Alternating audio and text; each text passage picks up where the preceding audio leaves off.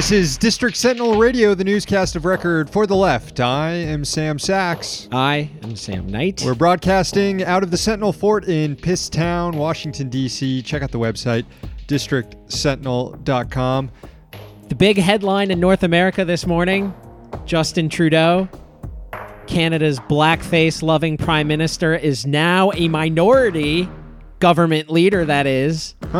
Last night, there were federal elections up north, and the Liberals are forming the next government, except they're doing it as a minority government. They lost their majority.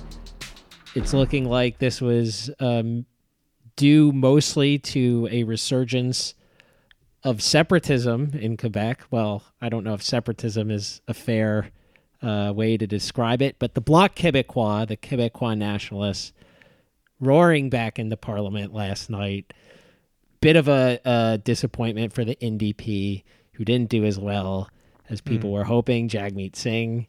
Did you learn this from Rob Rousseau's feed last night? I did learn. Well, I went to sleep, I think, before we knew fully what was going on, but I was watching hours of the Rob Rousseau feed, and it was very good. Nice. You know, a fellow lefty podcaster, scrappy content producer putting out a very good election night coverage, and you unironically love to see it. And like us, disappointed with election results in their home country. That's right. Although, you know, it could have been worse. It could have been worse. Conservatives lost, and now Trudeau is going to have to rely on either the Bloc or the NDP to pass legislation.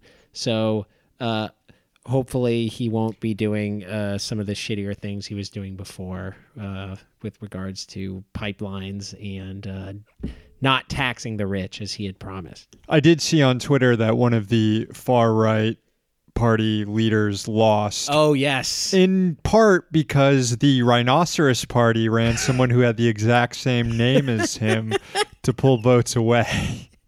Yeah, Maxime Bernier. Yeah, the funny thing about him is he was almost the Conservative Party leader, and then he lost that and threw a fit and started his own weirdo party, and he got owned last night. So, lol. All right, well, let's focus on third world America, where PG&E, the utility company in California, is announcing more blackouts. The company warned Monday that it may turn off the power to more than 200,000 customers due to, quote, an offshore wind event that increases the threat of wildfires. Do you get an F-35 vibe here? How the F-35 can't fly in the rain and PG&E can't deliver electricity when it's windy? Same vibe. It is incredible F-35 energy coming from the energy company. Speaking of corporate grifters, just some really upsetting headlines this morning. Evidently, WeWork's outgoing CEO, Adam Newman, we have bantered a lot about this guy on our show. We don't need to get into all of that now.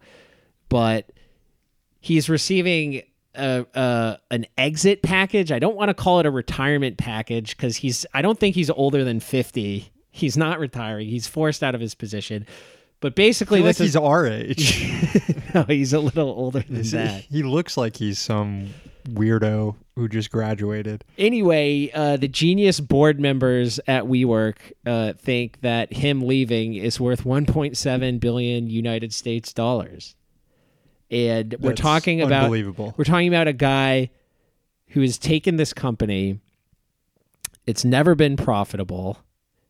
He has raised it to prominence through, I don't know, just fucking our craven media scene where anyone can get a boost if they say the right things, brand themselves the right way, and are unapologetically capitalists.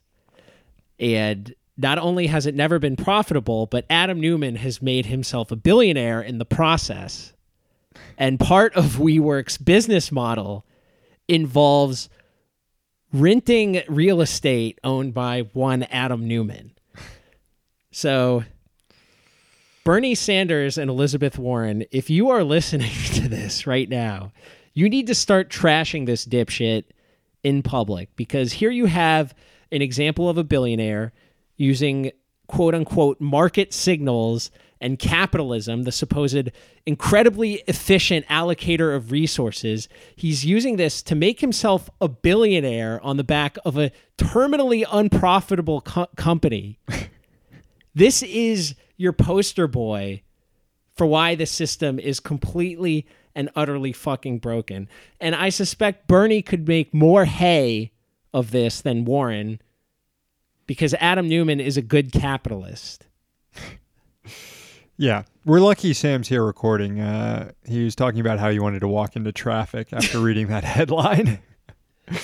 No, you're misconstruing my level of despair. Well, a little bit.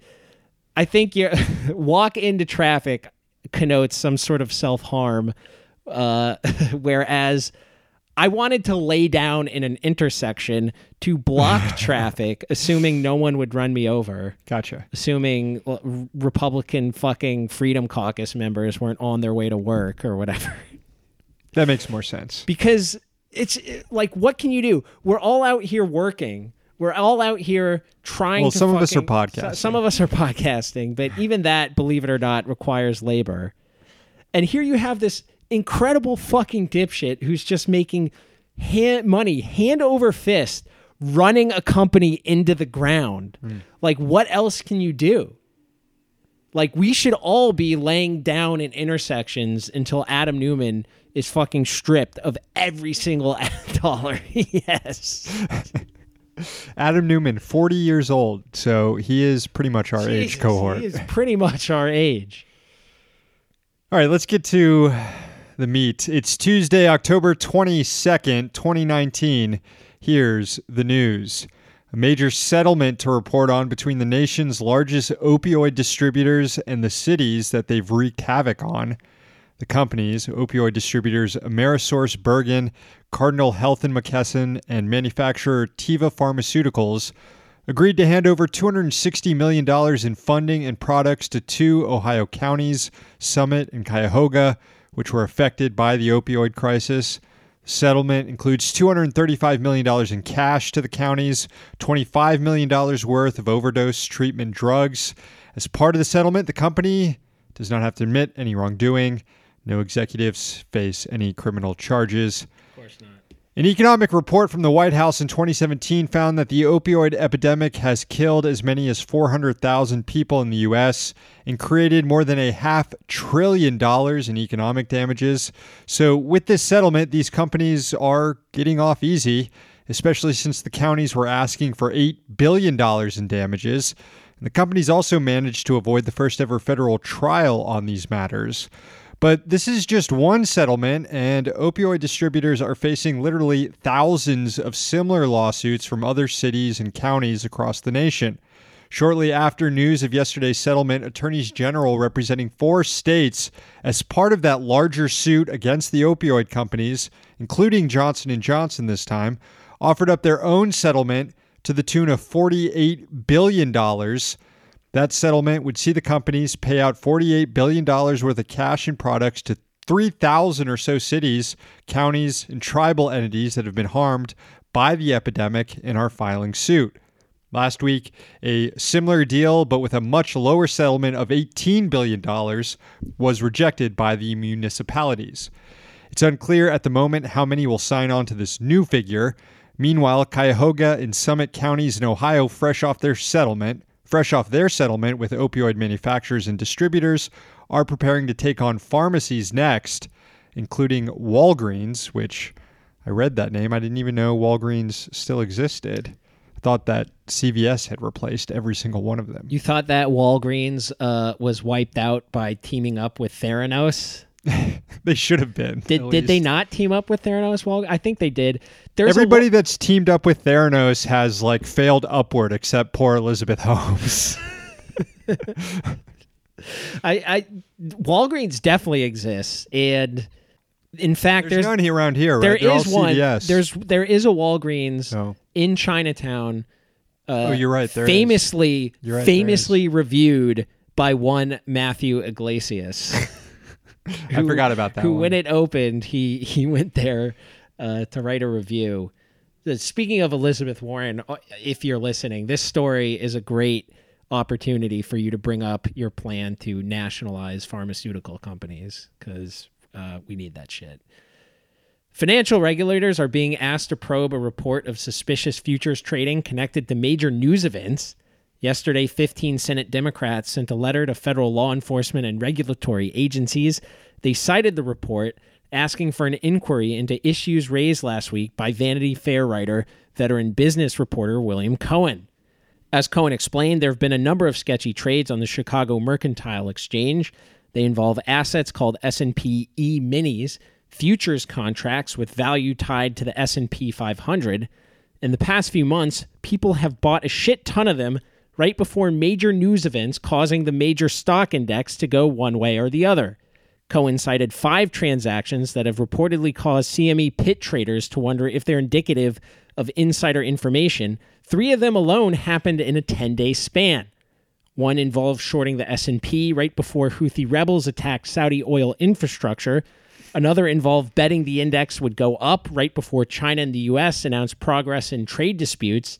Another involved a bet on the S&P to increase right before Hong Kong leader Carrie Lam announced a withdrawal of the extradition proposal that sparked mass protests. These are all very curious. Each of these transactions, very curious transactions, netted those who executed them respectively $180 million, $190 million, and $82.5 million.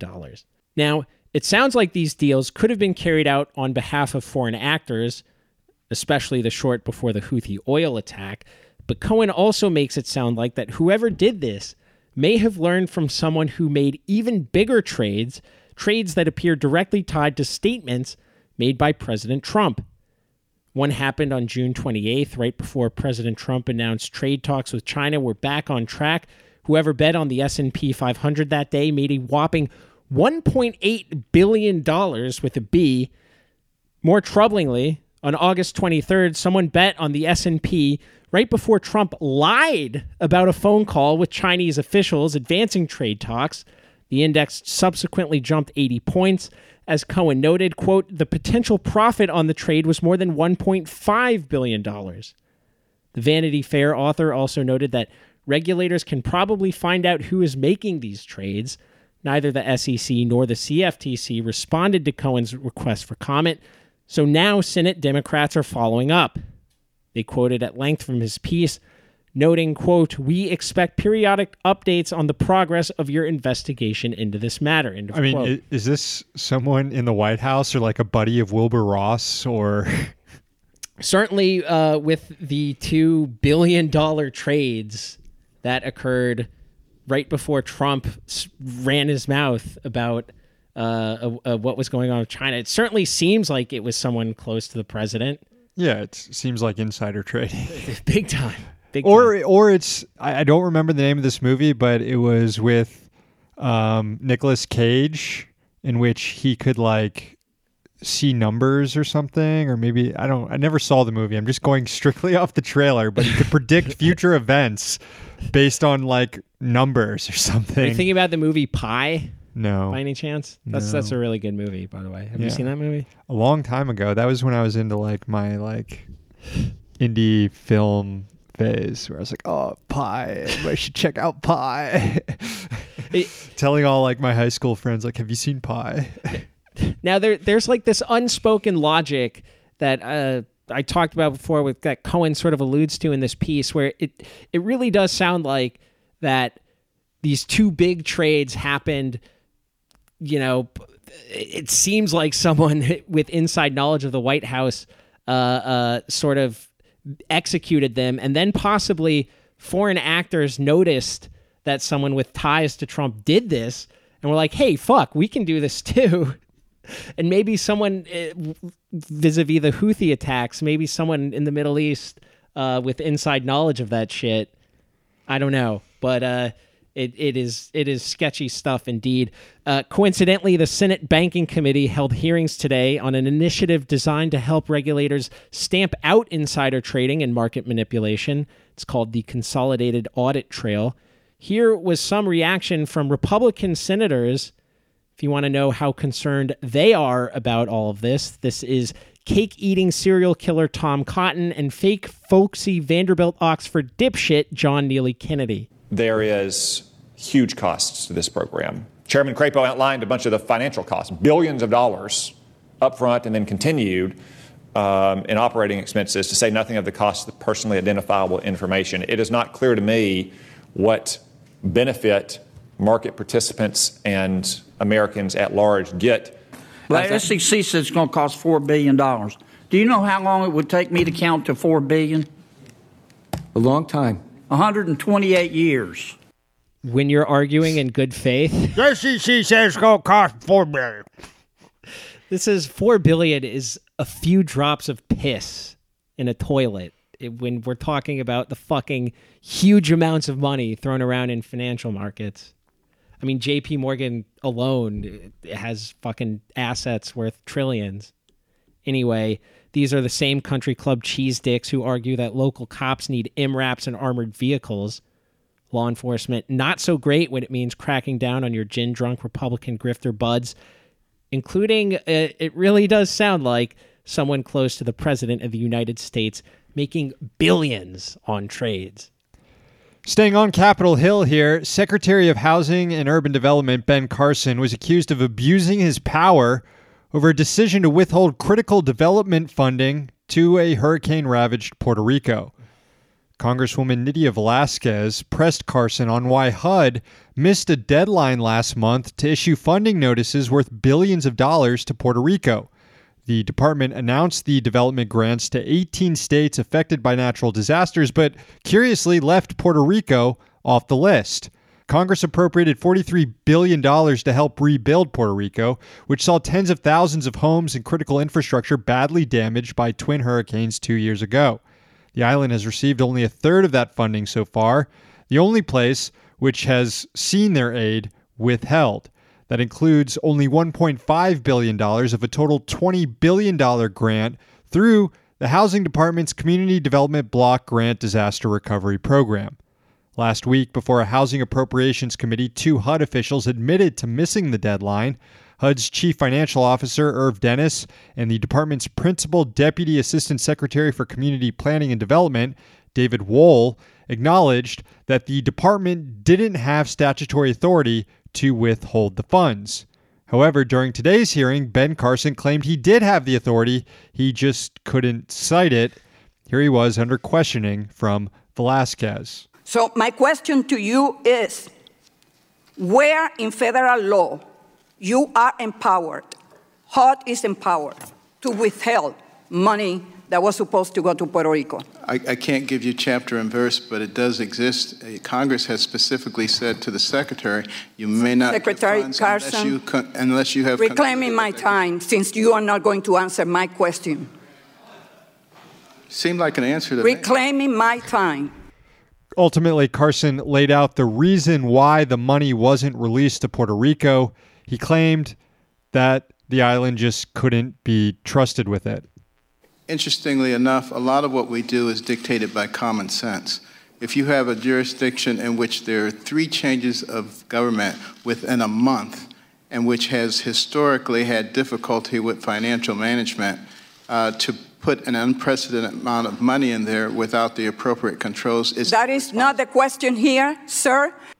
It's pretty disgusting, and it's adjacent to the borderline racist comments the president has made with regard to Puerto Rico and why money has been withheld. Velázquez pressed Carson on whether or not this was a political decision and if he received orders from the White House to withhold the aid. Carson denied it, but Velázquez promised to subpoena communications between HUD and the White House to get to the bottom of it.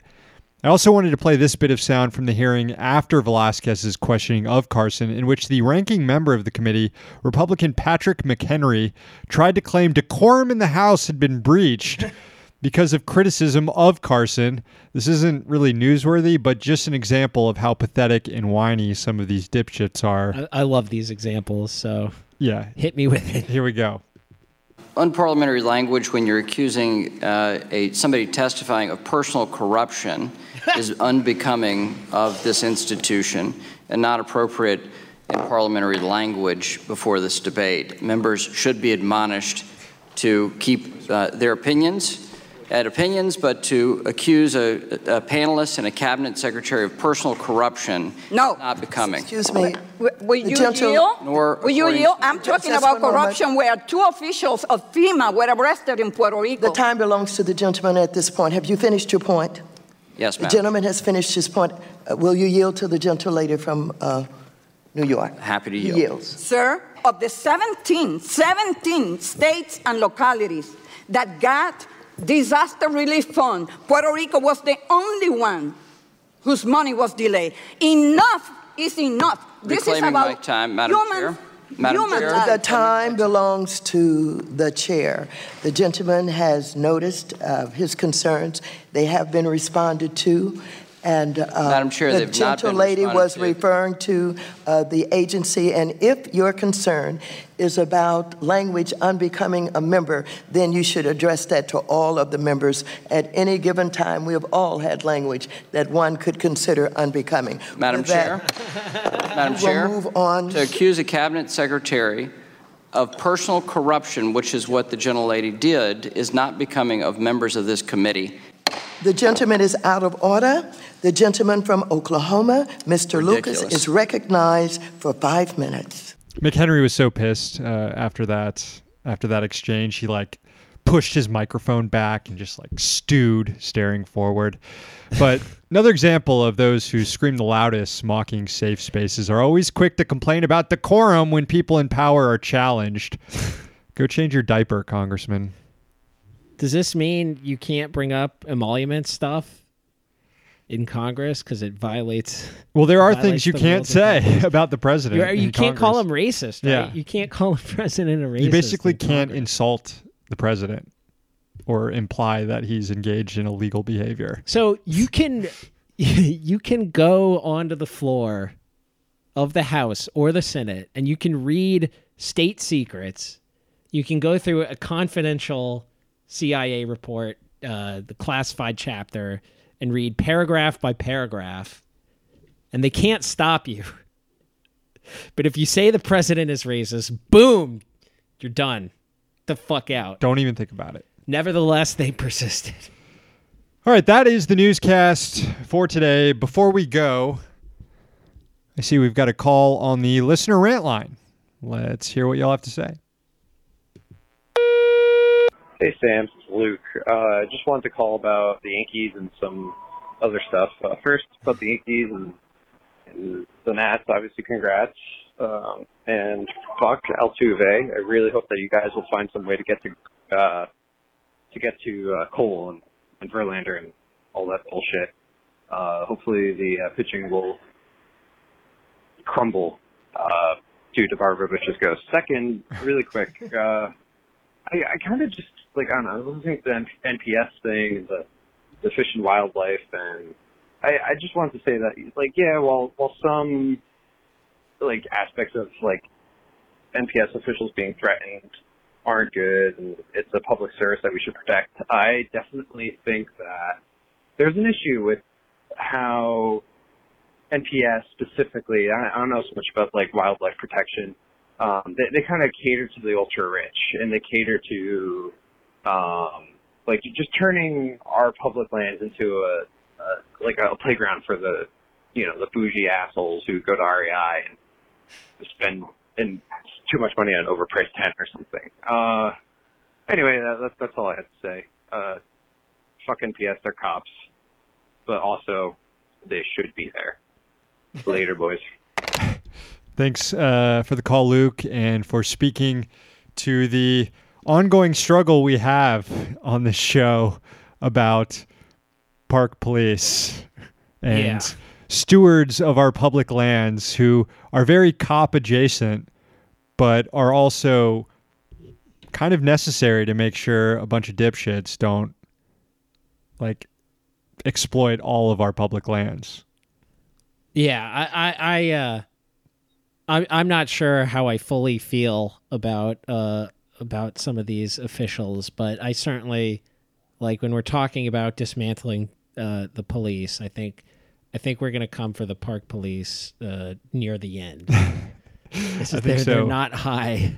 They're not high on the priority. Now, as for the World Series, I'm starting to come around to the idea that the Astros are garbage. Big time. And I know the Nats have a lot of shitty fans like George Will and Brett Kavanaugh. Yeah.